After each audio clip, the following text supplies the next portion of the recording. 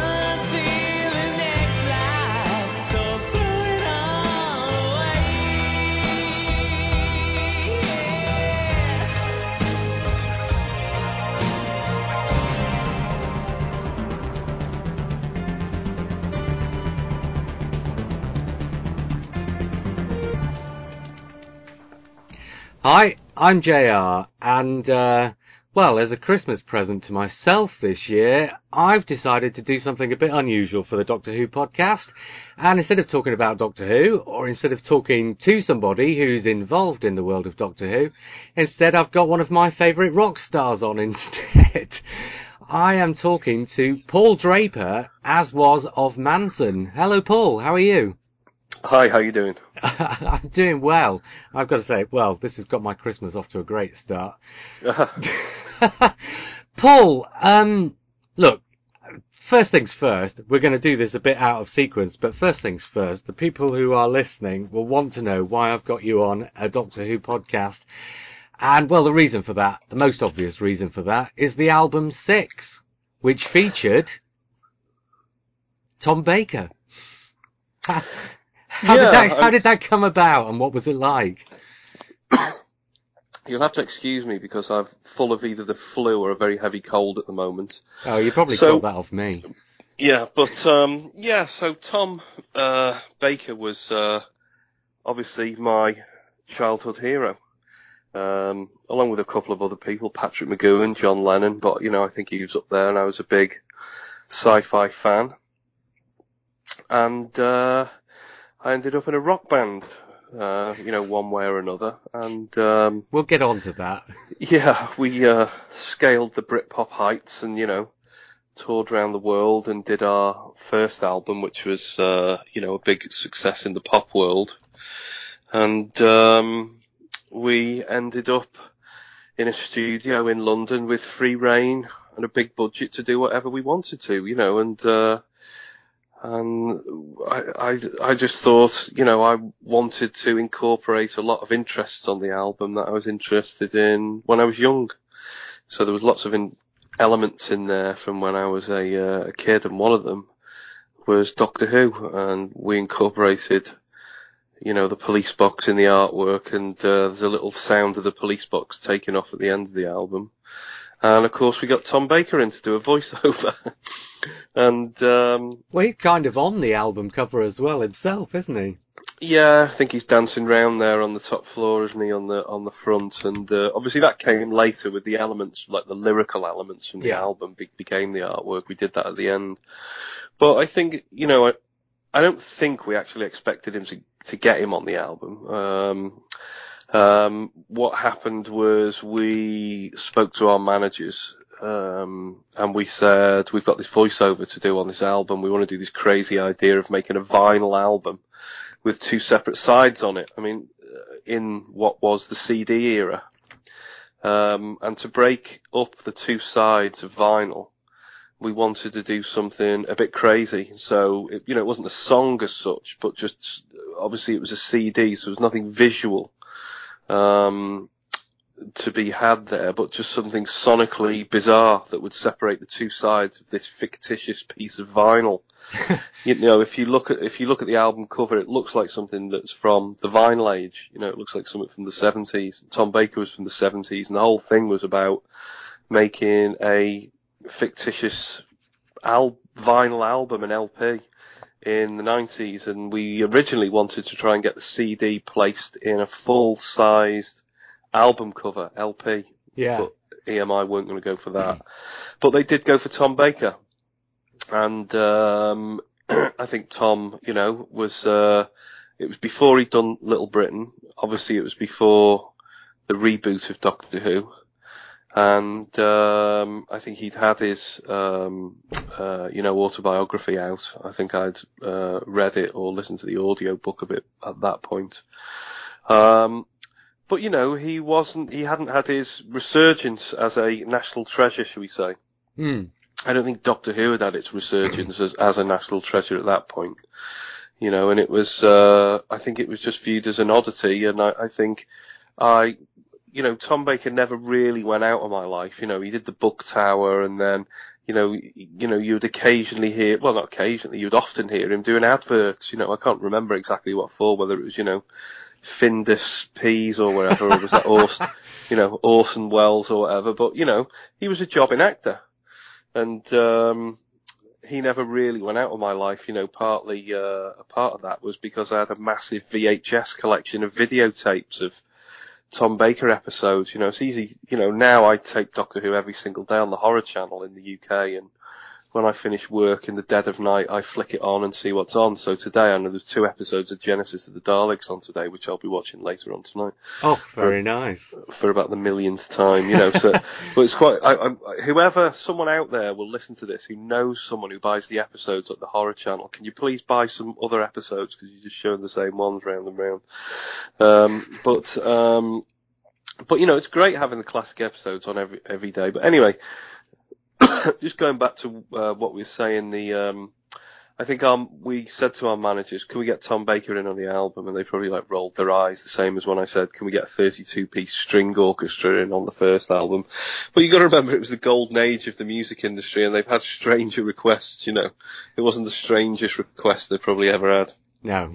And we explained to them what it was for, and it came back to us that, yeah, Tom was up for doing it as, one of his jobs. And I think at that point he was living down, was he in France or near Hastings, or he was out in the country anyway, and was spending most of his days mowing the lawn. I think at that point he said he was living in an old church or on a graveyard or something. Yeah. He had a lawnmower, a sit-on lawnmower, and he just amused himself by mowing over people's graves all day. It was, and laughing, chuckling to himself. So when we called him and said, do you want to come and do a voiceover to separate this fictitious vinyl album? He was up for it straight away. And, so we got the call back. He said, yeah, he's coming in next Thursday. And, we were working at a recording studio in Barnes in, sort of southwest London. And he couldn't get there because he came in on the train to Waterloo or whatever. And, so they said, let's book a studio in central London. So I think we booked Sony's studio, was it Whitfield Street or some studio right in the West End anyway, where he'd been in for a meeting or something like that. So we were waiting in the studio for him, and he just turned up. Relatively smart looking, but it was him. I mean, I know I saw him in make the guest appearance in the new Who. Yeah. And he didn't look like that at all. I mean, he looked very old, now he's an old man now. But he didn't look, he wasn't that old when we met him. He was, his hair had greyed, but barring that, he was still, the same old Tom Baker really. And, so, he did, he came in the studio and, obviously he's a thespian, a lovey. A scouser who's gone into the liberal arts like myself. And he, was full of confidence and just wandered in and hello, and blah, blah, blah.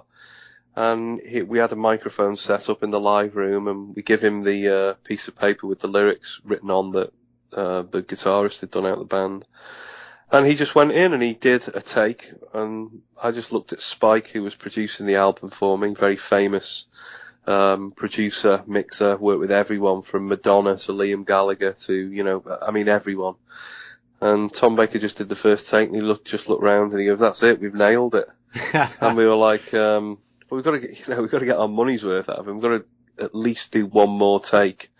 And so we got him to do a second take, but we never used it. That take is sitting in an EMI archive somewhere.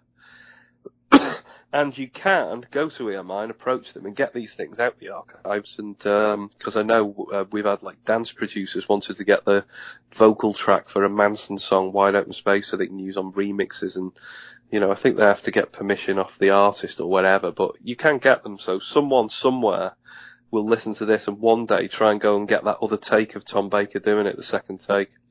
Me? I probably will. Yeah, probably. I don't know whether you're allowed to get it, but it's there. It's on a piece of tape somewhere. I know EMI have been digitising all their tapes, but I believe they're all in the basement at Abbey Road. So there's only 2 takes of Tom Baker doing it, but I'm sure there'll be bits of incidental conversation between Tom Baker and Spike, the producer, and me and him were sitting at the mixing desk in I think, I'm sure it was Whitfield Street Studios, but it'll be on the tape box anyway. So, yeah, hopefully, if we're talking about time travel here, give it 200 or 300 years time. And, when people are looking back at the history of rock and roll and the history of sci-fi and they go and try and find that, it's there somewhere. So, they might find it from this. Wow. And do a podcast about it at some point in the future. The hunt for the missing take or whatever. But yeah, so we just literally used the first take. What was it like meeting him then?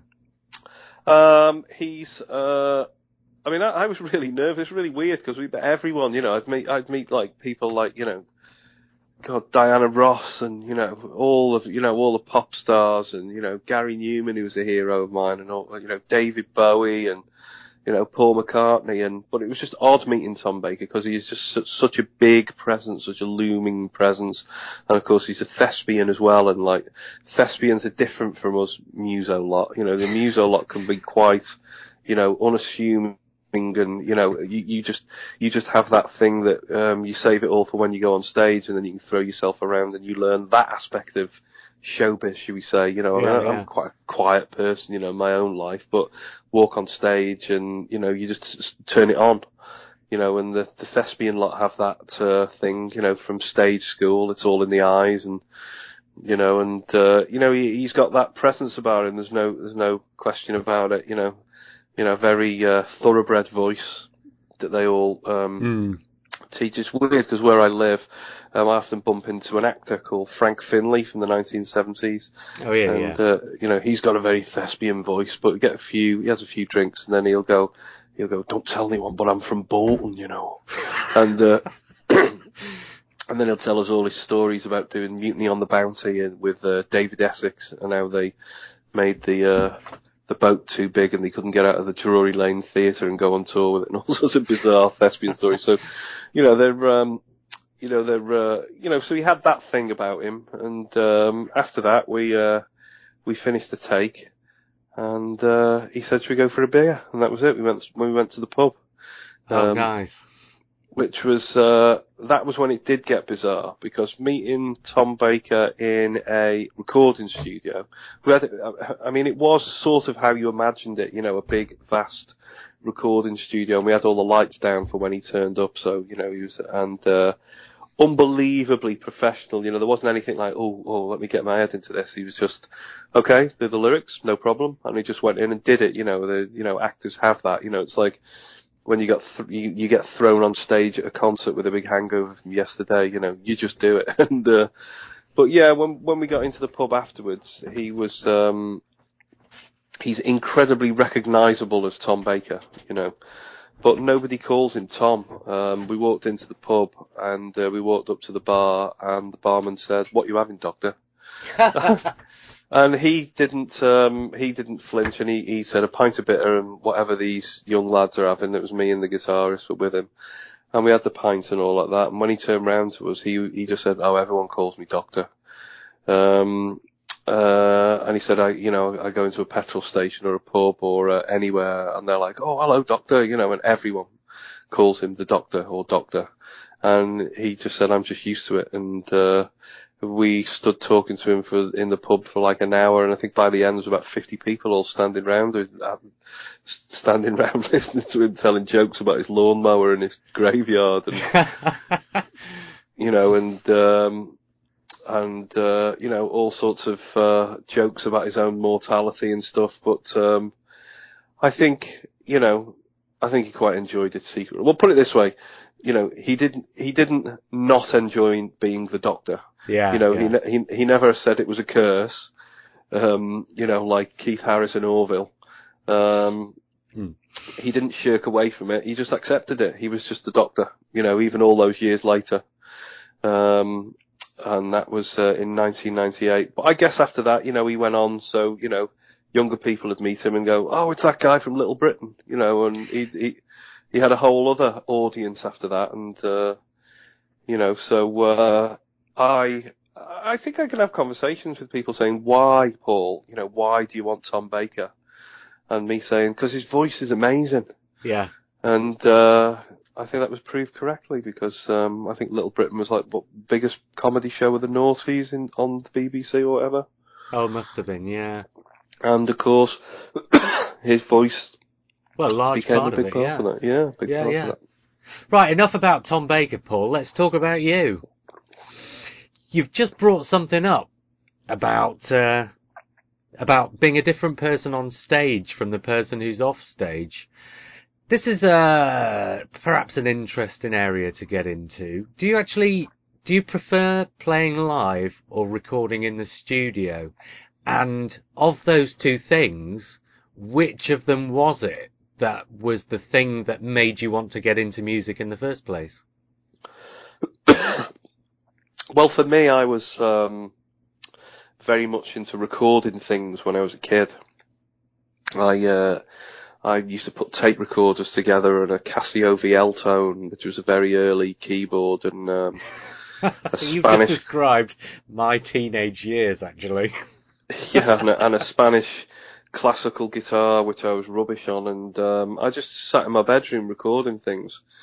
And it was one of my hobbies and became my major interest. And I started buying a magazine called Sound on Sound when I was about 13, I think, something like that. And I just became obsessed with synthesizers, drum machines, guitars, records. I would just study records. And that's how I got into it, really. I realized I had to have a band together and get some other people to do it with it. I had no concept of how you'd become a solo artist. And started doing it, really, and Manson grew out of that, really. So what was obviously I'll know this stuff, but for people who don't, how did Manson come together? Manson started with a group of lads that I knew around Chester, rehearsing in a rehearsal room on a Sunday. I was from Liverpool. I was born in Liverpool, and the bass player was from Merseyside as well. So we just sort of thought, where do all the bands rehearse in Liverpool? And this is the pre-internet era. Aye. So we literally drove over to Liverpool and drove around, and I think we looked in the Yellow Pages rehearsal rooms, and we just went in and asked, can we get a rehearsal room? And they said, oh yeah, all the Liverpool bands rehearse here. Echo and the Bunnymen used to rehearse here. Cast, the new hot Britpop band of the day, who've now become like a classic band, rehearsed there. And there was another band there, Space, and other bands that had been signed. And they said there's amateur bands as well. And we just said, oh well, our only day off Sunday, can we book a 4-hour rehearsal slot? And myself and the bass player with a drum machine went over there. And that was the start of it, really. And we had a sort over this, I don't know, maybe 6-month period or something that we'd go over and try our amps out. I bought a Les Paul guitar and he bought a Fender bass, and we'd play over a drum machine. And it was all my idea. It was a continuation of me with my Casio VL Tone when I was 10. And I think everyone I ever knew, I've always been roping into doing music with me. I still am now. I mean, my life's never changed, except I've just got slightly better equipment. And I'm still, should we say, annoying people, roping them all into making music with me. Yeah, that's how it started, really. We had a little bit of a revolving cast of different members who'd come in and maybe played. I remember one guy, Gary, came in and played drums, and we had a different drummer. and mainly different drummers, and then we had someone operating the drum machine, and eventually I think the lineup that we had on the weekend, the one weekend, was the barman from our local pub, which was the guitar player, Dominic Chad, had turned up. God knows why he wanted to turn up. He just called up out the blue and wanted to do it. And we'd been going for a few, a little while, and the owner of the studio came in and said, you guys turn up here all the time. You haven't got a manager or anything. And he just said, you're going to get a record deal, don't you? And I said, why? And he said, because of your songs. He said, that's what it's all about, songs. And he said, who writes your songs? And I said, me. And I think it was a song, Veronica, like an early B-side. He said, that's the one. He said, that, you're going to get a record deal off that. I'm going to bring someone up to see you. And I was like, really? Oh, wow.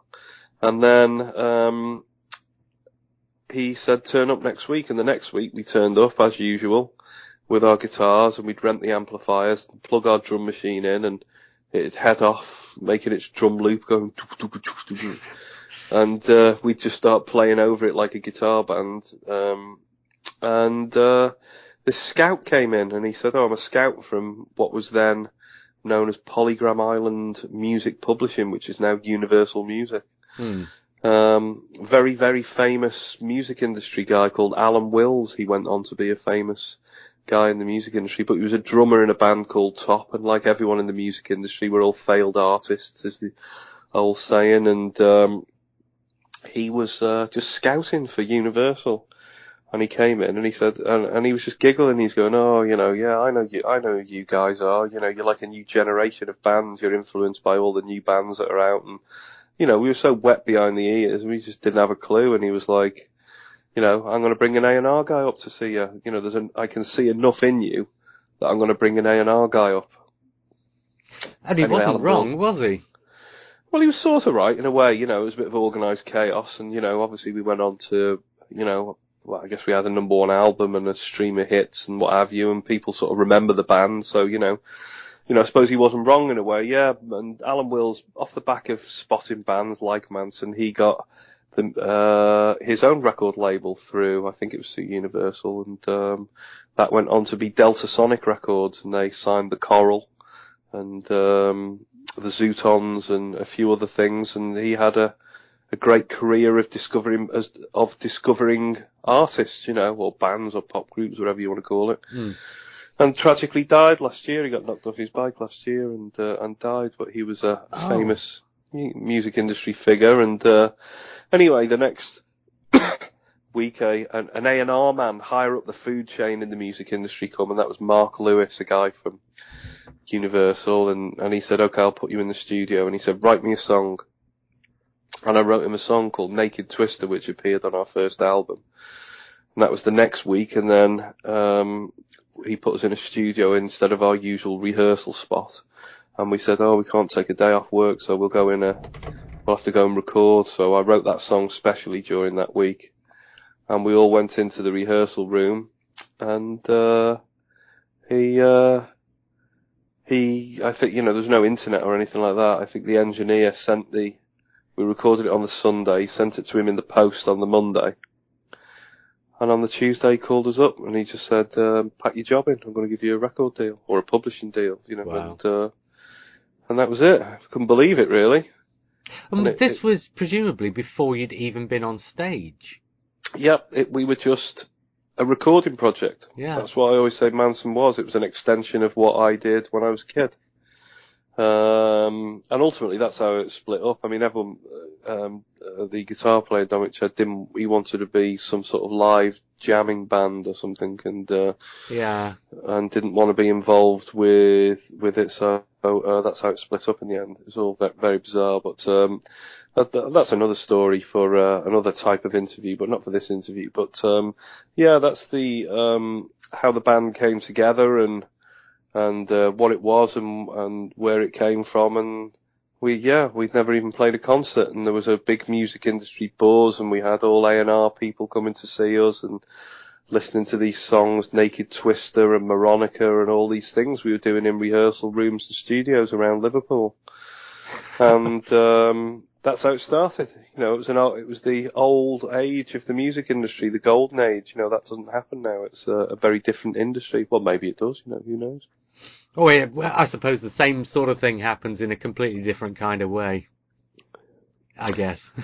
Yeah, I mean, in a different way. Yeah, you still get new things that are hot, and you can have all the A&R men or whatever going for it. Maybe it's an MP3 stream on a SoundCloud, or someone who's at the Yeah. Brit School, or many different ways of doing it. But, the era of, a group of young working class lads in their early 20s messing around in an old dilapidated warehouse in Liverpool. I don't know. Will it happen again? I don't know. Maybe it's happening now. Maybe there's another group of lads who haven't got a clue what they're doing in a warehouse in Liverpool somewhere. But, I think that naivety of what we were doing ultimately meant that we weren't professional enough to scale the heights. Right. There was an implosion in Manson that we didn't get the lineup right and the people right in it. But, it's remembered. They've had a couple of conventions. They're going to do one again in 2017 in London. We're going to try and get someone Doctor Who related into it, so maybe you could come along. Oh. But yeah, I mean, they had some good guests at the last convention, so, they're going to, I think, they'll be doing it in London, the next one. So, yeah, it's remembered. It's a lot of people's favourite band, or one of their favourite bands. It's one of them bands, that's, didn't become the top of its era. It wasn't the Oasis or Pulp, but had its own incredibly strong fan base, and it's passed it down now. And, the amount of people I meet who, are still into it is, mad really. And, it'll follow me around. It was only an element of my life. I would have liked it to have been a bigger element, but, it'll be part of my life forever, really. Absolutely. But one of the odd things about it was you kind of turned up at the same time as Britpop and the whole sort of Blur versus Oasis thing, and all that kind of stuff was going on at the time. And you, Manson, were kind of subsumed into Britpop, the way people thought about it. You were a Britpop band, inverted commas, but you couldn't have been more different from most of them. Was that like a weird thing to be seen as part of this group of other bands that you really didn't seem to have an awful lot in common with? God, I don't think about it too much. Right. I'm wise enough to, not get bothered by that at all. I mean, Yeah. I think, when the history of it's all written, they're gonna look back at Radiohead will be a Britpop band, I mean, it just means that era of music, doesn't it? So it doesn't bother me at all. But, do I think we were like, the Blue Tones or Shed 7 or Salad or whatever? No, I don't. No. I don't think we were a jangly guitar, bass and drums thing that was being influenced by the Kinks and stuff like that, I think we were influenced by all sorts of odd things, but, Well, for me, you are late period Beatles, post when they used to play live, mixed with the spirit of, I don't know, 1978. It's just slightly post-punk, I'd say. I don't know, okay, that's... do you know what that's like the best description of Manson I've ever heard? If someone could, if I could choose, if someone said to me, what can your legacy be? And they go, when the Beatles packed in and stopped being a pop group and started being, I Am the Walrus and Sergeant Pepper's and Abbey Road, and, the spirit of punk rock added into it and mix it all together and put a band together, that's what I'd go for. So, thank you very much. But that's what you sounded like, quite frankly. you have to remember that there's a lot of, there was like a dark sense of humour in Manson as well. Yeah. So we would do things like Tax Loss, which were obviously taking the mickey out of the Beatles as well, and the Osmonds and all sorts of lyrical references in it. And that's because we were a studio project, so we didn't shy away from doing ridiculous things, but somehow we got away with it, Yeah. But, I said a really nice description of you. Yeah, I mean, that you've said. I couldn't have picked a better description of myself better than that, which is, essentially a guitar band, but, something a bit more creative with a bit of punk energy into it. I would like to think of it like that. Of course, the majority of it, I had my own way of writing songs, so things like Naked Twister or Who Do You Hate, Closer Business, Wide Open Space, or that, they had that melodic thread running through them, which was my Yes. thing. But, you know, I'd always try and, you know, write other types of songs as well, you know, and, you know, I was always looking for different influences to try and expand out from that one thing, really, because I wouldn't have been able to plough through writing 100 songs for a band. They'd all be the same, you know. Yeah. And, I think we all ran out of steam in the end, you know, and I think that everyone went insane in the end. Well, I think literally some members actually did technically go insane. But, you know, it was a crazy band. It was a crazy band. But yeah, you're right, you know, post-touring Beatles was a studio project, Manson was a studio project. But we're still a band, you know, we still went out and played as a band and, I can imagine going out and playing live as a band when, as you say, you're kind of primarily a studio project. I should imagine, I don't suppose you'd know, but I should imagine the pressures on you when you are playing live are quite different then from what you might have with a different kind of a band. Yeah, I mean, I don't think, you know, we never got it together enough. There's reasons for, you know, I don't want to go into it on here, but we never got it together enough to have our own owned rehearsal space where we could all work in a space and work together and bring it up to the level where we could recreate the records live. You know, the Beatles couldn't do it. Well, they say that's what they packed in playing live, but, you know, They couldn't do it.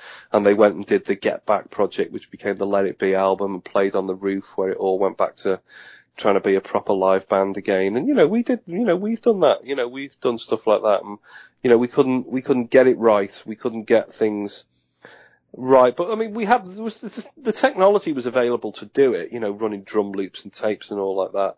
And would I like to say we didn't want to do it? I think probably the real answer is we didn't get it together enough, you know, so we just went out and played as a live band. So when you listen to something like Tax Loss on the record, it's an amalgamation of synthesizers and drum loops and ideas and lyrics from the Osmond and obviously, you know, Beatle references and Parlophone references. And, you know, it was a psychedelic, you know, work of art or just a rip off of the Beatles. I don't know. I know what I think it is, but, you know, it's, you know, when we played it live, we just did like a punk rock version of it. We did like a live version of it. We just did versions of things, but, you know, we could play well enough where the shows were really exciting and really live. We didn't replicate the records exactly.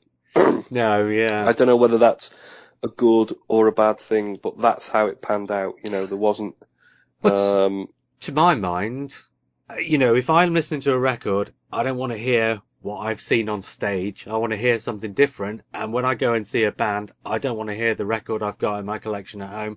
I want to hear something different. You know, I want the two experiences to be two different things. So what you're describing would be exactly the way I would have gone about it myself, you know? Yeah, maybe, you know, I mean, like the Stone Roses do Fool's Gold now, which was all drum loops and, you know, samplers and computers and that, but they just play it live now, you know. I mean, I saw the video of them doing it at Heaton Park and it was amazing, you know, it went on for 10 minutes, but it wasn't like the record. And the record was one of my favourite records ever, you know, that single, but, it's, you know, that's what it was. That's what happened in Manson. It's just evolved like that, and we couldn't get it together enough to take it to another level, take it to the arena level, or to take it to the stadium level. It would have been possible if we'd have worked together, but unfortunately we didn't work together. So, well, this is kind of what the record company were trying to get you to do with the third album, isn't it? Be more of a. Sorry, go on. What happened with the third album is we did the second album, and the second album's like it is because I didn't write songs going into it because of all personal problems and the animosities that was going on in the band. Yeah. And so I came into the album in a dark place, and we made it up at the studio. So it became what it was, and obviously it was very, very odd at the height of Britpop. And although it was like went in the charts at number 6 or whatever, it was deemed a failure at the time because it went in the charts at number 6. I'm sorry, I can't let that pass. I know, yeah. And so it's odd, isn't it? But you know, it's we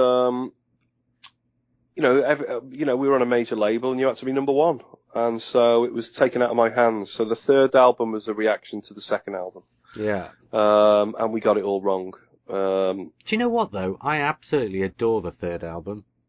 What's happened with that one is odd, because over the passage of time, the fashion in music production has changed. So, the producer of that album, Hugh Padgham, produced the big Police albums, Every Breath You Take, Phil Collins, a lot of big 80s stuff. He did some really cool stuff as well. He did one of Gabriel's albums, and, that track Intruder was at Gabriel 3. And, he did bits on the Hounds of Love, Kate Bush. But Hugh Padgham, it was, one of the biggest 80s producers. He produced, along with Nile Rodgers and, he was, one of the biggest producers in the world at the time. And, we got together with him, and whether it was the right or wrong thing, we produced that album. We had a bit of an 80s thing in our sound as well. And, he made that album, and it was, that wasn't of its time, really. It wasn't of any time, but what's happened now is that sound is very now, whether it's Taylor Swift or Everything, or whether it's Beck's new single, there's a sound, and somehow that album, Little Kicks, has sort of had a resurgence from the dead. I mean, at the time, the fans hated it. It was a commercial disaster, a massive disaster, but I think there's a couple of tracks that I really genuinely don't like, but I think there's a couple of songs on there that are amongst my best that I ever wrote. I think Comes As No Surprise is one of my best songs, and I think Until the Next Life is technically that's the best song I ever wrote. It took me 2 weeks to write that song, just sitting down, just trying every single chord, and I think technically the way the vocal melody goes into the chorus and the middle eight, I think that along with Keep Telling Myself I've Kleptomania, but I think Until the Next Life probably technically the best one I ever did. It's not a great recording because it was basically just a demo that was put out, and Hugh just sort of brought it up in the studio. But I think we were looking for universal songs with universal lyrics, and we're a product of the music industry. But out of the music industry comes great art or great songs or whatever you want to call it. But that was one of the best songs I ever wrote, and that's on there. So and I Can Only Disappoint You was pretty decent. Yeah. Oh, look, I like Fool and Electric Man. What can I say? Yeah, see, I don't like them, you see. I know. They've got very interesting stories behind them two songs. But, I mean, I've gone into them a million times. But, Fool was my, artistic comment on generic pop songs. Well, it's a long story, which is what you were being asked to write. Yeah, which is sort of why I opened with the I was trying to make a statement. Well, no, it's a long story, but and then Electric Man, we were trying to do it was like the tax loss of the album. It was a parody of David Bowie, but that didn't work out really. But maybe it wasn't Hugh's fault in the production. It just wasn't scrappy enough. It wasn't sarcastic enough. It's a long story what my thought process was for them tracks, but I think probably at the time, being an angry young man, I probably had to produce myself for it to make any sense. Yeah. But as I say, out of it, comes some good songs, and I Can Only Disappoint You was covered by Blood Orange last year. Dev Haynes, big New York producer who's a big Manson fan, and he's done an R&B version of it, which is really interesting. And wow, I didn't know that. I shall have to look that out. Yeah, if you're on Facebook or wherever you are, look for Blood Orange, is the name of the band, or Dev Haynes, Devonte Haynes. You can find him on Twitter, or you can find Blood Orange on Facebook. And his last album, Cupid Deluxe, there's a cover of I Can Only Disappoint You on there, and an R&B version. Very interesting it is to do. Wow. And never did I think he would be able to do it, but he did. And Dev's over in New York producing his lots of different acts over there and doing his own stuff. He's just had a single out recently, which was brilliant actually. I just saw his video the other day, and so yeah, they're all over the place, these Manson fans. I never thought I'd be here all these years later talking about it. I thought especially when the band ended, it imploded in a typical rock and roll disaster, lots of acrimony and minor court cases and all this malarkey and all. I just thought I walked away from it and had a long, hard think about. I tried to discover what was why I was doing it. Yeah. Why was I doing it? Was I just a narcissistic individual trying to be a pop star? And I discovered that what I wanted to do was I went right back to the start with a karaoke machine, an Alba tape recorder, a Spanish classical guitar, and a Casio Vialto, which was putting tracks together. So that's what I went back to doing. By the end of it, all the narcissism went. I couldn't care less about being a pop star, and I'm happy to laugh at the whole thing. And I was happy to carry on with whatever dignity you can come out of being in a Britpop band with, and carry on making tracks. I did some stuff with Skin from Skunk Anansie. I worked with a band called the Joy Formidable, who went on to support the Foo Fighters at Madison Square Garden and Paul McCartney at the Millennium Stadium, Cardiff. And they did all sorts of, they did really well in the rock world. And then I went on I did all sorts of bits and bobs behind the scenes and producing, basically, yeah. Yeah, producing and writing with other people as well. And I always wanted I'd always work from home. I'd always have my studio at home. And I'd always wanted Manson to have its own studio in Chester where we could all meet together and work, but it never happened. It wasn't the will of the others, shall we say. And, they wanted different things. And, I wanted to have my own studio. So coming back to Little Kicks, Hugh Padgham had a big complex as a warehouse in Acton. And so I moved my studio in there, which is sort of commonly known as the kitchen because it was in the kitchen. And, it's a production room with like a control room, and it had it was wired into a live area, and I set up there, and that was in the late noughties, and did that really, and instead of, having my Fat Elvis period or turning into Brian Wilson trying to rediscover who I was by sitting in a sandpit playing nursery rhymes, I didn't want to go insane being, an ex, rock star or whatever. So I thought, I'm going to have a studio. That's what I'm going to do. I'm going to structure my life around putting tracks together in a studio. So I had all my bits and bobs of old tracks and went in there, did a few projects with other people, and then rented my studio out to other artists, and had loads of interesting people coming in. Frank Ocean came in for a few weeks, and Savages, Pixie Lott. Had a great Motown songwriter, Leon Ware. Look him up, Leon Ware, W-A-R-E. Right. Amazing character, came in and wrote a song on my rickety old piano, and all sorts of people were coming in and out, other producers and artists, and I just loved having my studio. To me, it's the same. It's weird. I was having the guy who's mixing my album, P-Dub, very, very, respected, mixer in the music industry, I have this conversation with him, and he puts it as the excitement of being in music when he was 12. That's what he wants to still keep going with now. And I'm just like, oh, I want to still stay on my summer holidays, sitting in with my tape recorders, doing it again. And you try and find why you're doing it, I managed to find that by having my own studio. And so it didn't bother me that, Frank Ocean was in playing the piano for days on end, and I just, go and do other things or just potter around. It didn't bother me if I came in one day and I was installing software on my computer, or, installing a new valve compressor and comparing the sound to an optical compressor or whatever.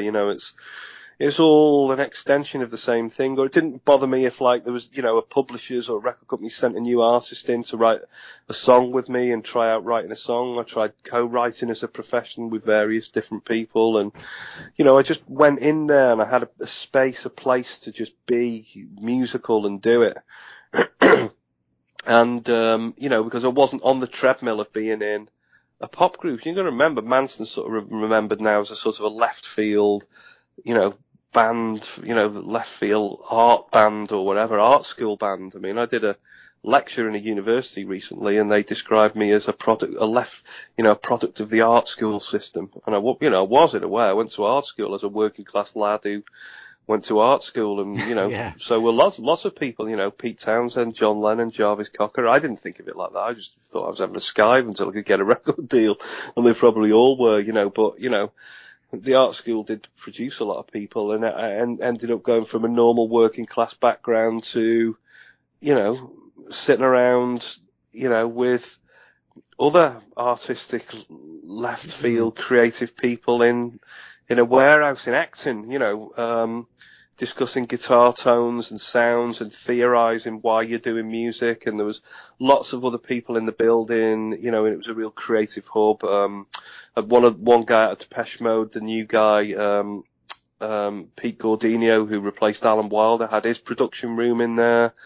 And there was Matt Prime, who was a famous songwriter in the industry, had his room in there. And you'd be in every day and you'd sit and you'd talk and theorize, and everyone got on well. And Hugh Padgham was in there. There was another producer in there, Chris Porter, who'd produced or engineered all George Michael's stuff, and great stuff. And I'd sit with him and say, I love that album, Faith, that's amazing. And he'd tell me all how George did it and all like that. And it was really interesting being on that side of the industry. With the acts, if you like, the performers, they call them, coming in, because I was a performer once. And, you were getting to see it from the other side, as it were. I did completely see it from the other side. And, I thought, I'm going to find someone, I didn't want to work with a performer or an actor as such. I wanted to work with an artist. And, so eventually I worked with all sorts of different types of people, and eventually my world collided with a girl called Catherine Ann Davis from Aylesbury, who became my main project that I did at my studio over the previous couple of years, and everything else sort of fell by the wayside. I'd done other writing with other guys, and a band. I wrote with a couple of bands and a couple of pop singers, and had the studio rented out, let people, but just having the studio was my passion. That was my hobby. It was my thing. It was when I was 11 and I got a tape recorder. It was an extension of that. I wasn't a lad who was financed going through doing a music degree in, sound acoustics. And I wasn't someone who'd been through the Brit school. I wasn't someone who was an apprentice at Abbey Road or anything. I was a working class lad who, that was my hobby, passion, whatever you want to do. From when I was 10, it wasn't a career. It is beyond a career. It's my life now. I don't have any way out of it. I don't have any other thing that I wake up and I, do my bits and bobs that you have to do in the morning. And that's what I do. I don't know why, other than I've always done it. Yeah. That's it. It's what, you can't, I never ever wake up and think, I've got to do music. It's never, I remember I did an interview with Paul McCartney. If you Google my name and Paul McCartney's name, in the interview, he says, I never go to work. I always play music, and that's how I remember it. Everyone who does music, I can't tell you, everyone has a different motivation, but it's not a job. It's beyond a passion. It's not a career. I just describe it as my hobby that I've done from when I was 10. It's what I do. I do it every day. When I don't do it, I get really ratty. When I've got to go out and go into London and do something and this, that and the other, or I've got other commitments, I'm always thinking about, right, when I get back in the studio, I've got to do this, I've got to do that. And I'll just be forever doing it, which means, I've accumulated dozens and dozens of songs and tracks and ideas, which are going to form a solo album of mine now, bizarrely. I never thought I'd be doing that, but that's just where my career's led me. My career of soldering valve compressors or, making tea for Frank Ocean or whatever, it's all, or being a singer in a Britpop band. It's all just a career in music. It doesn't bother me. I don't ever think, oh, I was a big time singer and now I'm running a studio or I'm in a studio.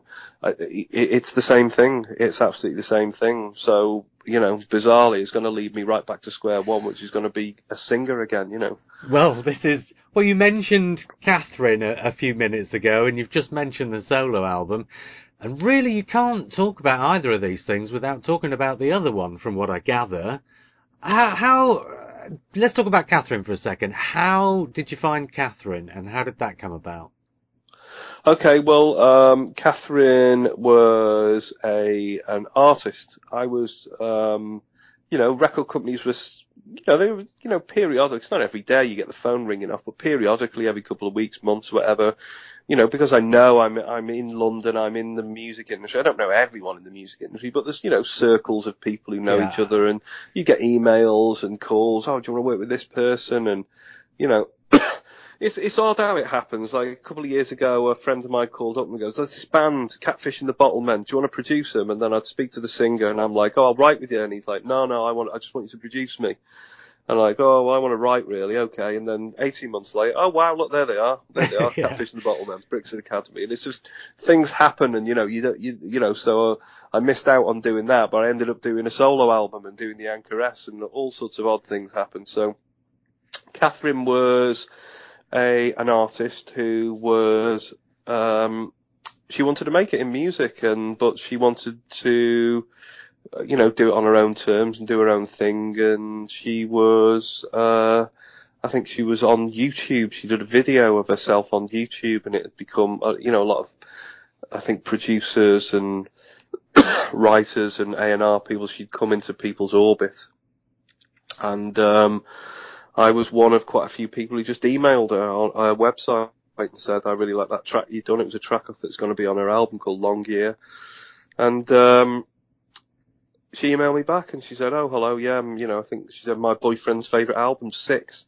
So I'll work with you." And I did some demos with her, and she went off and worked with Bernard Butler, X of Suede, with Ed Harcourt, Nitin Swahali, all sorts of different people.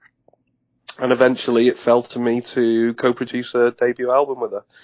So amongst doing her other lines of things that she does in her musical life, like being a member of Simple Minds and doing all her collaborations and music lecturing at BIM and all these different things that she does, she came and made her debut album with me at my studio, the kitchen. And well, this is something that the pair of you kind of wrote together, from what I gather.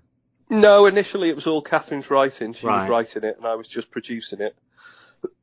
So it was a very, it wasn't exactly a defined lines, but she was writing her album, and I was the producer. But as it went on, and she would come in like once a week, sometimes not for a couple of weeks, and then she'd come in twice a week, and then eventually, she got a residency. How the writing side of it came along, she got a residency at the South Bank Centre as an artist in residence, like very prestigious for a young up-and-coming singer-songwriter. And she called me up and said, "I've got this massive writing room at the South Bank Centre. Do you want to come and write some songs with me and utilise it?" And we went there, and we wrote 2 days, and we wrote 2 songs. Neither of them are going to be on a debut album, but they're still in our massive archive of ideas that we've written and songs we've produced. We got lots of things that we played as a band that won't make the album, but, hopefully, they'll all see the light of day one day. And we wrote these things. And, then Catherine, I think we were putting the album together, and nothing came of the first 2 writing sessions, but she was living in Blackheath and had a grand piano in her living room.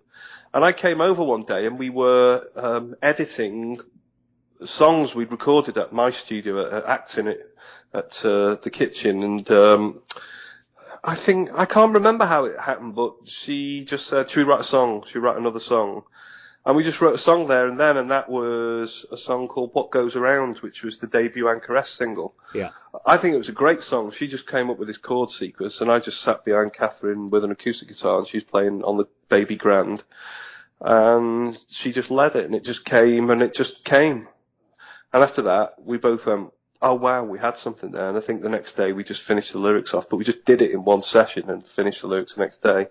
And we had something. And I said, I genuinely think that's really good, that, Catherine. And she said, "Oh, let's do another one." And we just kept going, and we formed a songwriting partnership. But I think we needed to do the first 2 failures of songs. Not failures, because they're still knocking around. They might find the light of day, but they weren't, we didn't buzz off them. There was a struggle, whereas What Goes Around, it was like, "Oh, wow, and that went, and after a couple of hours, we had the whole thing.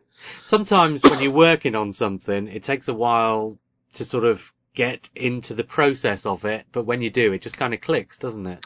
Yeah, sometimes it does and sometimes it doesn't. There's no way of knowing it. I think the bit, I mean, I was talking to Catherine about this. I think the biggest thing is, first of all, know someone well enough that you can make a buffoon of yourself with them. Yeah. So, I can strum around chords that go wrong and, and try that. And once that barrier's down, going back to Tom Baker, an actor, like Tom Baker could just walk in and go, just walk into a studio with people he's never met before, pick up a lyric sheet and go, from behind closed eyes, and, did Witness to a Murder or whatever and then just go, oh, is that okay? Cheers, guy. Don't be a shrinking violet when it comes to music, do it, believe it. I instilled a belief in myself many years ago that I just genuinely believe in doing it. I can theorize it. I mean, I think, pop music, the pop record, I don't think the song or the production or the arrangement or the pop group. I think the pop record, as in, Jailhouse Rock on a piece of 7-inch vinyl, will be remembered in hundreds of years' time as the de facto art form of the 20th century. And maybe, it'll probably surpass all other art forms. I think it'll be remembered as the top. We just think of it as a throwaway piece of plastic at the minute. We don't get it, but we will in the future. Yes. I think it's something that genuinely, no doubt, changed the course of human history. It went from, I'm not saying it was exactly this, but, teenagers in the north of England having cloth caps and going out at 14 to work in a coal mine, to empowering you, Elvis Presley and the Beatles, giving you power to dress in the finest clothes and get on a scooter and go to a disco and be a someone when you were a teenager and have a life and aspire to. And it changed culture. It literally changed the world. I mean, I genuinely believe that. The pop record changed the world. People saw that picture of Elvis Presley on the cover of his album. They saw the Beatles on TV. They dressed like them. They wanted to be them. But it wasn't that. It's the best of music transcends music, and it dominates the culture. It shapes the culture. The last time we saw it in our country was the 90s. That's why we're talking now, because Manson was part of a giant movement. It was a cultural movement where, you would see jokes of it on the Harry Enfield show, which was a satirical TV show, and you'd see Harry Enfield and his mate Perry when they'd wear Adidas tracksuits and call everyone our kid, and then everyone in their living room at home watching it would laugh because they all know what it was. It was Oasis. It transcended their songs. There was people who didn't even know the Oasis songs knew who they were. They knew the clothes, they knew the catchphrases. In the 60s it was collarless jackets and Chelsea boots and everything was gear. And when music becomes like that and it turns into fashion and the way you talk. When was the last time, who was going to be number one was, one of the lead stories on the 6 o'clock news? Yeah, I mean, this last week it was Adele. She made the news. Yeah. Adele is a pop star. She's a product of the Brit School, and so she's trained to sing, and she is the very professional side of the best of the British music industry, and it's huge. It's not cultural. There's not people gonna go round using Adele catchphrases and dressing like Adele, and you go down the pub and there's like 20 girls all dressed like Adele, and then and all like that. She is just the pinnacle, a huge pop star, huge. Yeah. She's not a cultural movement, No. Britpop, or the 90s, was a giant cultural movement. It was it was photography, it was fashion, it was music, it was attitude. There's many different things that came. Ladette culture and all these other things. They'll all be, they'll all be grouped into one giant, thing when people look back at them as a period in time. And the 60s was that too. The 60s was an extension of Elvis Presley in the 50s, and it just exploded.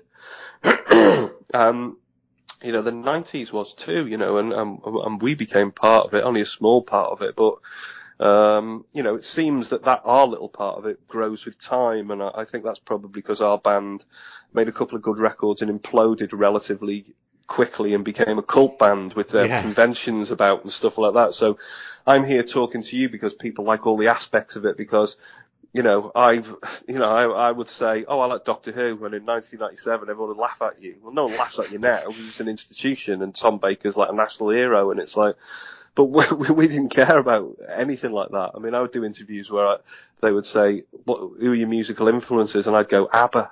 It was like, you couldn't say that at the height of Britpop. It had to be The Who and The Jam. But I didn't care about that. I just, what I think it was? I just don't think I was very cool. I think the portrayal of, the stage persona of myself, or the fact that we didn't do that many TV interviews or whatever, we were such an odd left field art school band, I guess, and the fact that we, just snuck into that pop world, because we were the pop music of the day, we'd go on CD UK and Victoria Beckham would be in the next dressing room to us, and it's really odd to to see that now, because the pop music of today is the X Factor, they're all saying that they are the music industry, we were, God knows how we got into it, we were just we just fluked our way into it, but God, my God, when we got into it, we give it everything, or we did for a short time before it imploded. But, it's a very homogenized industry now, and, Manson's a odd footnote in the entirety of the music industry, very odd footnote in the entirety of it all. But, there was a reality to Manson. There was fake elements to it as well, but there was it was real. We were not a manufactured band other than manufacturing it ourselves. Yes. We were, working class lads, some of us from council estates, and, we had nowhere to go on a Sunday. We were the real deal in that respect. And, I did go to art school and was, obsessed with music from an early age. And if you're real about it, I could quite happily talk about it forever, and I have my justifications, and like I said before, it's the punk mentality with the sort of Beatles artistry. You know what? There was a big element of punk in Manson. I don't think we knew it at the start. The rock element, the real rock element, came from we used to go as a group of friends. We used to go to a rock club called the Tiv on a Saturday night in North Wales. We'd go to Rock Night, and they'd play Red Hot Chili Peppers, Nine Inch Nails, and Metallica, and I loved rock music. I was a real big rock fan, and before Manson got together, I bought Soundgarden, and it was the riffs, Super Unknown, Soundgarden, and the heaviness of it, and that was massively impressive to me. But my favourite artist of all time was Prince, and I love Prince, and of course the Beatles, massively influential on Manson. And I always say, I wanted to be the Beatles. I wanted to be as big as the Beatles, but in the end we weren't even as big as the Ruttles, which was, but I want that written on my gravestone. But, but yeah, when I look back now, the first two albums, and maybe the third one now, I'm getting to the point where I can accept it, it's to do with the people involved. It's always to do with people. Everyone says it's musical differences. It never is. It's to do with people. It's to do with people. And then everyone says, oh, it was over money or publishing, or, you didn't have any ideas or songs and all that. And it's to do with people. You get the right mix of people who want to do it and are all happy in their jobs, and you can achieve something. With Manson, that didn't happen. With the Anchoress, with the Anchoress project I did with Catherine, that did happen. So we got it done, Well, back on that then, that album is out on the 16th of January, is that? That's right, the Anchoress album. Yeah. Confessions of a Romance Novelist, a conceptual album about a theoretical romance novelist writing, I don't know the exact concept of it, but it's set in the 1980s anyway. Right. Well, you know all about concept albums. Yeah, I did a couple of them, yeah. I did a couple of them in the 90s. I think Attack of the Grey Lantern was the only #1 concept album of the 90s in the UK, I think. Wouldn't surprise me. Yeah, no one's cottoned onto that one, but they will eventually. But But that's a very interesting way to work, in that it's kind of, especially at the start, as a first album, to do a concept album allows you to put yourself into other people, so you don't need to make it too autobiographical, which might be a bit scary as a first project. Do you know what I mean when I say that? yeah, that's very perceptive. I mean, a lot of the time I was maybe too introverted to write really heartfelt lyrics. Yeah. I think there's a little element where I was trying to be clever, and I was very influenced by that period of the Beatles. I am the Eggman, I am the Walrus, and all that. But that came from the Goon Show and latterly Monty Python's as well, whereas John Lennon was influenced by all that very British sense of humour and the radio plays and stuff. So there was a common thread there, and but yeah, everything had a meaning, so I would wrap it up in characters and odd lyrical things. I mean, I can't put myself back in that mental place where I was when I did it. I can't do it. I mean, I'm working on an album now, and the whole lyrical side of it is completely different. I wouldn't write a song about a watermelon or an egg or a vicar or anything now, but I did do it, In a way, it allows you to be yeah, braver, doesn't it? Because by putting yourself into sort of the shoes of other people, yeah, you can really push yourself out there. There was definitely an element of hiding emotions. There was definitely an element of that, burying feelings and emotions beneath odd lyrics and taking it out of the concept of having to write it from yourself, from the heart.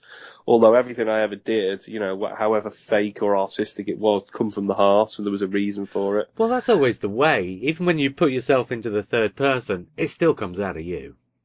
Yeah, that's true. Yeah, I mean, you could look at, as I say, something like ABBA. When they did it, they were just a pop group. When 1970, when they won Eurovision with Waterloo, it was just a glam rock song. And then when they did Dancing Queen, they were copying disco. And then when the 80s sound come out, they were doing Super Trooper. They weren't shy of following the fashions and nicking a few ideas and all like that. But they will be viewed historically as one of the, greatest pop bands of all time, with, some of the best collections of singles that are second to none to anyone, so, Well, Madonna's exactly the same. She does what other people are doing, but she tends to do it so well that, she gets remembered for it.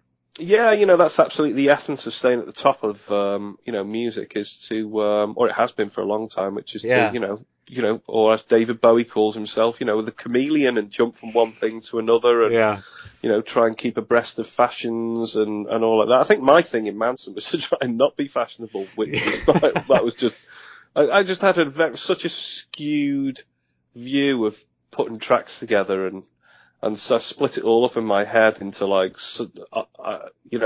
inspiration songs, I used to call them, was just songs, and then idea tracks and riff songs and chords, and in the end, I'd end up sitting cross-legged in the same place on the floor as where I write wide open space to try and write another one, and it's just mad, in the end, you just drive yourself mad doing it.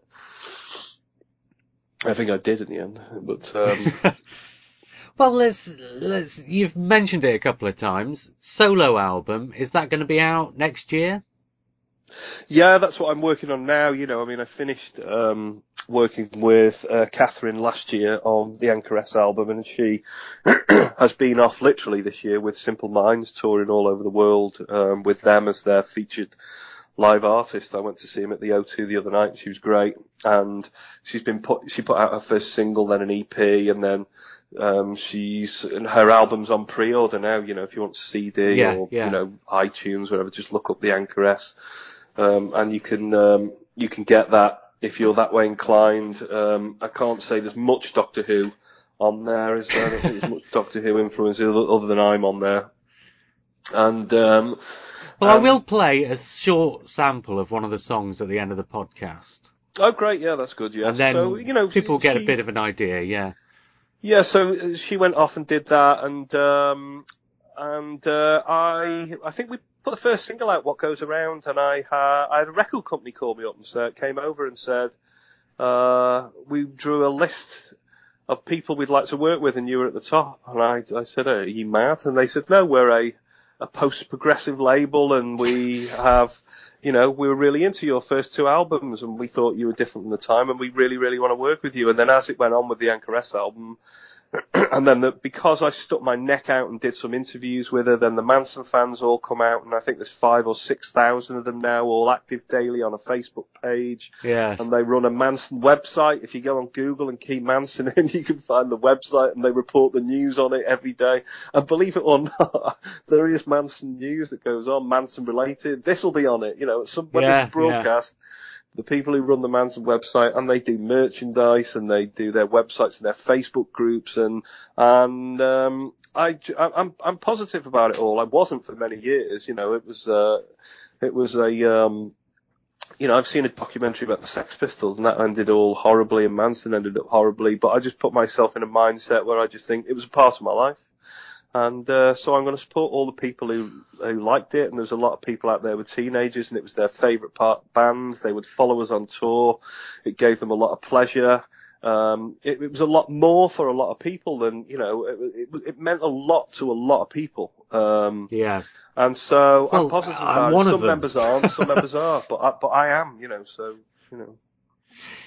Well, I mean, doing this thing, you presumably didn't plan it to go this way, but doing this thing where the Anchoress album comes out first, and then probably a few months later yours will come out afterwards, that's almost like you sort of accidentally ended up testing the water for yourself before the solo one comes out, and who knows, that might be the right way to do it, and that might really give you a taste, sort of put yourself back out there again. Well, I never ever thought I would do a solo album, so, it's completely by accident, not by design, but obviously just by the mere fact that when Catherine came out, she wasn't a known artist, and in this day and age of the internet, there's a sea of music out there, it doesn't mean you can get anywhere, anyone can put a track out on a SoundCloud or on a website or whatever, so, I said, I'll do a few interviews for you, and not for her, but I did a few interviews, and I stuck my neck out. That's how I ended up doing a solo album. It was, Catherine became successful. She got, she landed a job as a touring member of Simple Minds, and she's traveled the world. She headlined the Billboard Awards in Las Vegas in front of Taylor Swift and Ed Sheeran. She played the O2 Arena doing a solo slot the other night. I'm really proud of her. She's got her album out there. She's not pop act in terms of, being, and that, but, she's a real artist, and she's made a work of art, her album is, and I co-produced it with her, and we spent a lot of time and theorizing and playing it, and, it's a work of art, and it's going to come out in January, and, well, the two singles, they're, I wouldn't say that they were remotely difficult. They're pop songs. I mean, yeah, absolutely, yeah. But there's nothing wrong with pop music, as I say, it's a great start form there is. But our brief for that album was Catherine, her solo stuff that she'd done before, and she'd done some self-released EPs and stuff. It was very ethereal, and she played piano and used all sorts of instruments like celestes and glockenspiels and stuff like that. But she wasn't a band, so I said to her, "Let me take who you are." A songwriter on a piano and put a band with it, because that's what I understand. So that is literally what came out. I mean, it just came out like that. We tried to sort of come up with, what it's like, but it's like, I think Steve Lamacq from Radio 6 Music summed it up best. He said it's dark pop. He said, when we put the first single out, he said, that's a dark pop classic.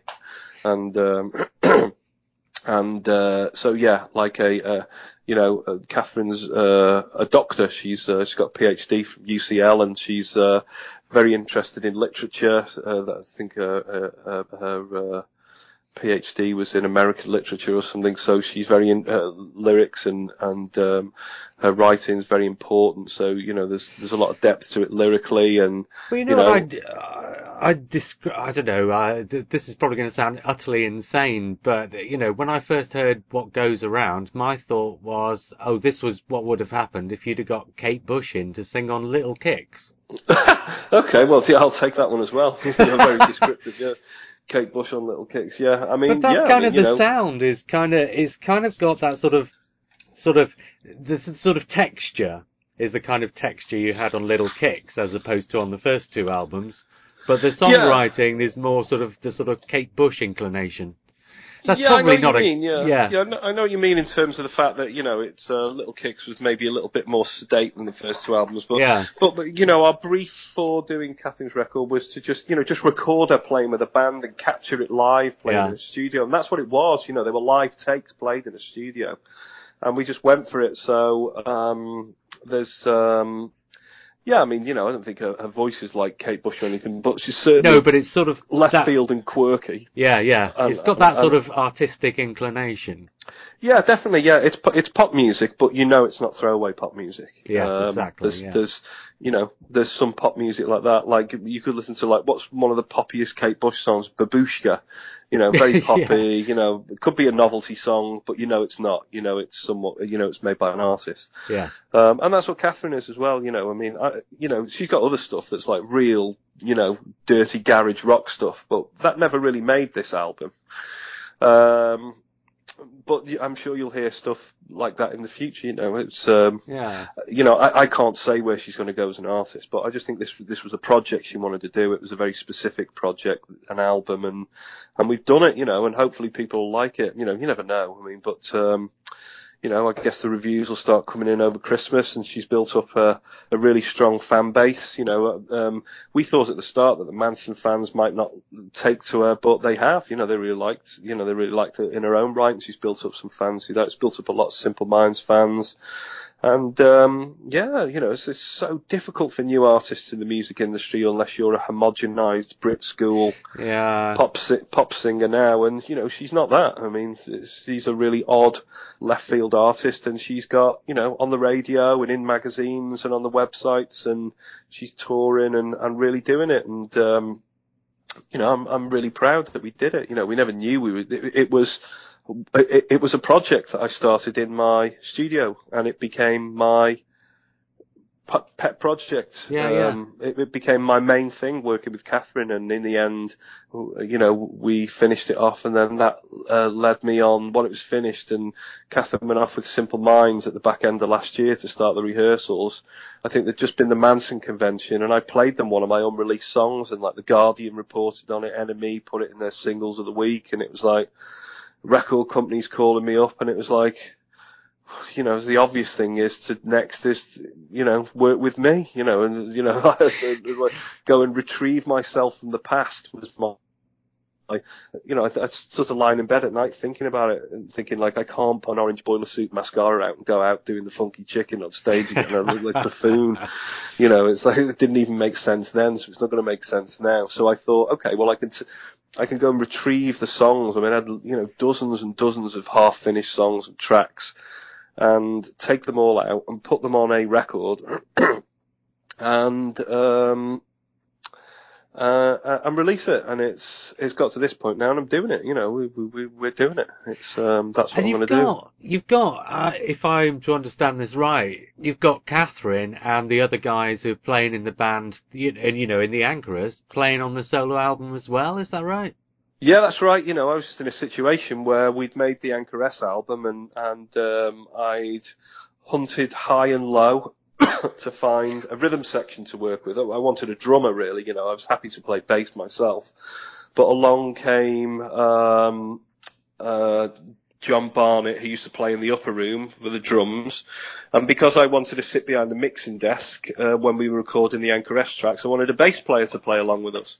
And we found a guy, Stacks, Ben Stack, who played around in different bands in London, and him and John Barnett played together. And the first time they played together, it was just like, oh wow, you two just work together. They're just right in the pocket of what I like. They're not sessiony. They're not like, super, polished session guys. But they just had such a great groove together. They were just exactly what I liked about musicians, and we just clicked as people. We all got on together, and so Stack stuck, really. So I think originally all we were going to do was work with a drummer, a session drummer, but it became much more than that, and so Stacks and John were just fixed. And of course I played guitars, not all of them, because Catherine plays guitar as well, but I was sort of the jobbing guitarist on the album, and Catherine playing keyboards and what have you. Yeah.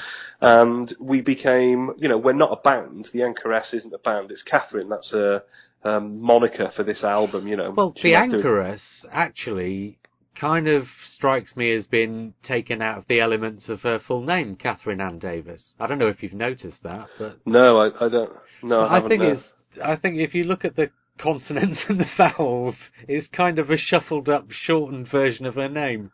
I don't know, Okay. maybe it's Yeah, not, maybe it's just coincidence, but that's no, what I that wouldn't thought. surprise me at all. Catherine's got a PhD in English literature, and Right. she's written like reference books at Oxford University about literature. So nothing like that surprises me in her world. But I'm not particularly in on that side of it. But yeah, I mean, and she'd done a few things under the name Catherine A.D. and she wanted to do this. Maybe it was because it was just the whole thing was specifically done with me as a co-producer, It's kind of a fresh start, as it were. Yeah, maybe, or maybe it's just a separate thing. So she's, I suppose if it all, fell on its bum, she can just go back to being Catherine A.D. and blame it all on me. I can't tell you. But, I remember her coming to me, at some point last year. No, it was before she put the first single out and said, I'm thinking of doing it under a name. And I said, oh, right, well, why? You've built up a little fan base in your alternative world and, she's put self-release stuff out and people knew her and she played some, packed out gigs in London and stuff. And, she just said, I just want to do it under a project name, which is a very specific thing, coming here and working and doing it with you. And so she did. So that's stuck now. So if you look her up on Facebook, she's got a Catherine A.D. page with, 10,000 fans on it or whatever. And she's got the Anchoress page and she's both, I guess, and, so, who knows, whether that's watering down the brand, who knows, I don't know, but she's done it. And, I can completely understand, I think. So, but it's so much more than that, the way we put the record together and we all know each other and we went into rehearsals and we played together and when it become time to do a solo album for me, it was like, do I just overdub it all sitting in a studio, doing it like a jigsaw again? And I just thought I'll just play with the same guys, it was more just, they were there, I got on with them.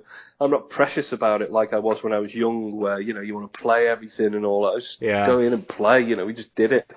And, it evolved out of that. So, them guys have become my record as well. So they're both records have evolved out of the same room and the same group of people. I mean, they're chalk and cheese records. They're completely different.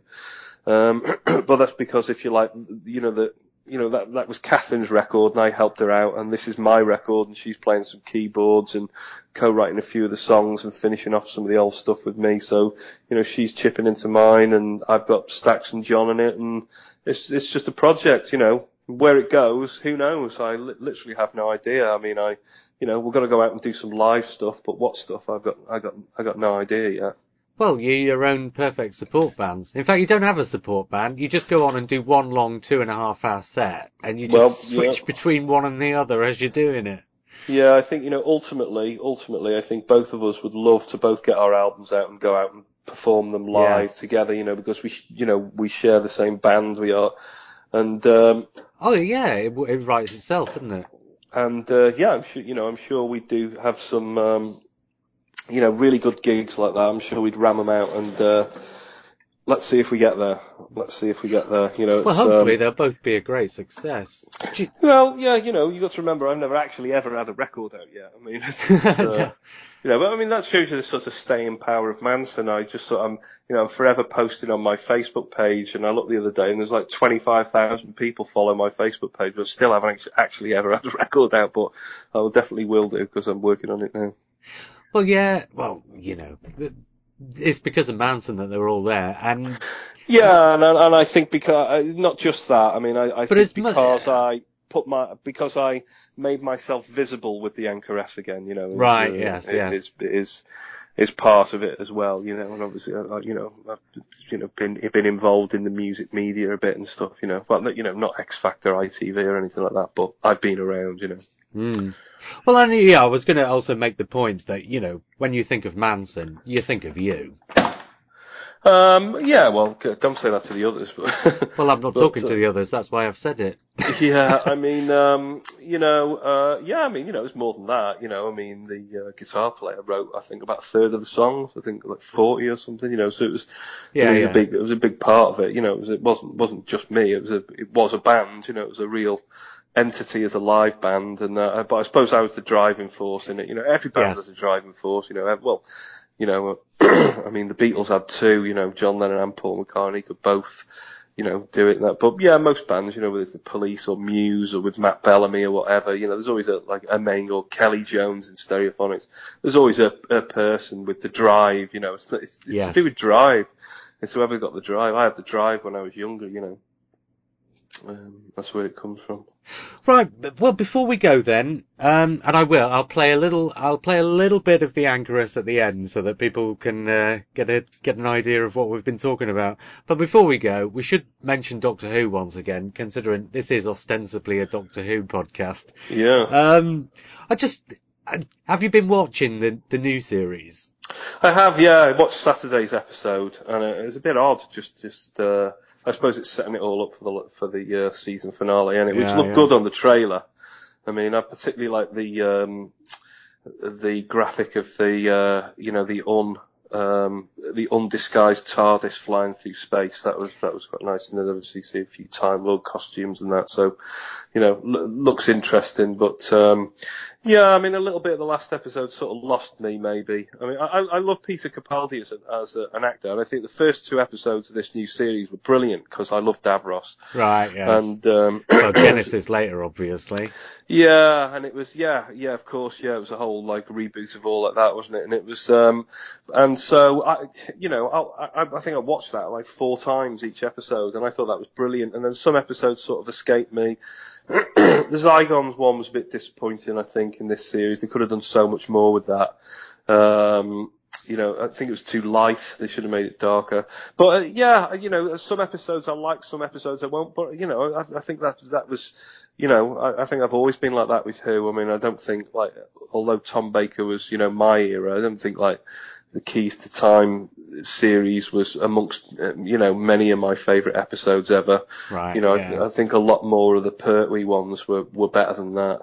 Do you remember Pertwee from when you were a kid, or was Tom your first Doctor? Yeah, no, I do remember Pertwee. Yeah, absolutely, 100%. I remember Planet of the Spiders. Right, However, yes. I've looked back on when they were aired and when they were rerun, and I think I must have saw a rerun, which must have been 75 or 74. I was born in 1970. Yeah. So my first ever memory of Doctor Who was Planet of the Spiders. That's because I remembered that. I knew it. I knew what it looked like.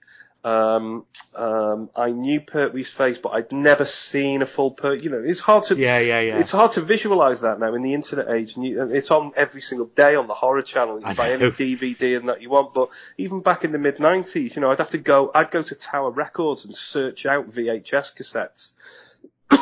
With episodes out, and I'd sit down and watch Robot, and I'd be like, oh wow, this is amazing, I can't believe that. I remembered that. Yes. I remembered that from a kid, the giant robot. I remembered that, and I don't know whether it was the first run or the rerun, but I remember it. I remember Terror of the Zygons, I remember Genesis of the Daleks, I remember specific clips, I remember the Dalek going over the top of the bunker, so I know I remembered it, and so I think I remembered the last Pertwee episode. However, having gone back now and bought so many VHSs and DVDs and watched them on satellite TV, I absolutely love them Pertwee episodes now. I think they're absolutely brilliant. I think they capture a moment in time. There's so much outside broadcast. I think Doctor Who was in the classic series was so much better with the outside broadcast. And of course, they used different types of film in the cameras and all sorts of mad things like that. And they're quite psychedelic, some of them. Yeah, it was great. Yeah, I mean, again, there's some episodes that I'm not mad on, like Carnival of Monsters can drag on a bit, but it's still a good episode. It's still a great episode, and that, and Inferno's a little bit long-winded, but some of my favourite episodes, like I was watching Planet of the Daleks the other night, Death to the Daleks. They're brilliant, they're absolutely brilliant episodes, and you're like me. I shouldn't say it, but those Dalek stories with John Pertwee. They're my guilty pleasures. Yeah, they're just absolutely brilliant. I remember reading a review once where it was saying, "Oh, Planet of the Daleks is just like a run of the mill, another Dalek story." But I think they were the best ones ever. It's like, the classic Dalek stories. I mean, obviously any Doctor Who fan of the classic series, you have a suspension of reality. You see something else. It's not to do with the effects or anything like that. You see something else in it. For me, what I see in it is a remembrance of my childhood. Yes. Everyone has something brilliant they remember from when they're a child. So it could be, Bill and Ben, the Flower Pot Men. But it can be something brilliant like Doctor Who that can live with you forever. So it can always live with you. And I remember speaking to someone who shall remain nameless and say, they said, my guilty pleasure when I was a kid, I loved WWF wrestling. And they go, I'll always love it. And I watch it on the sly, like that. And I'm like that with Doctor Who. I'll tape it every day and see what's on, and off the horror channel, and it's just always been part of my life. But I'm not like a mad obsessive about every episode. No. I think some episodes are amazing, like the two Autumn episodes in the Pertwee series. They're brilliant. There's just a million different elements. The fact that plastic was the new trendy thing, and it'd show you like Acton High Street, and the dummies coming out the window of Burton's window with the guns. What an incredible piece of imagery for 1970 television in 1970. Yeah. Very British, very bizarre. A dummy in a shop window comes to life, and a man in a phone box lands from traveling through space to try and stop. It wasn't Americanisms where, Martians from outer space. It was very, very British. It was very parochial, and it was the ideas and the terror of the ideas. That thing, like, you really would have nightmares when you were a kid, and the dummies coming out of shop windows and the Daleks. And I remember Terror of the Zygons. My God, I was absolutely terrified of that. And screaming in the middle of the night, with. And so it lived with me from a very, very young age. It must have been 4 or 5, my very earliest memories. And then I think when was Destiny of the Daleks? That was 77, was 79 Destiny of the Daleks. 79 was it? There you go. So I would have been 8. So when that came on, was that first or second episode of the series? I can't remember. It was the first one. It was the one. That's right. Yeah. So first one with Lala Ward, and then so it's the first one that series. That is when I could absorb it all. It wasn't just crazy images on a TV like it was when you were 4 or 5.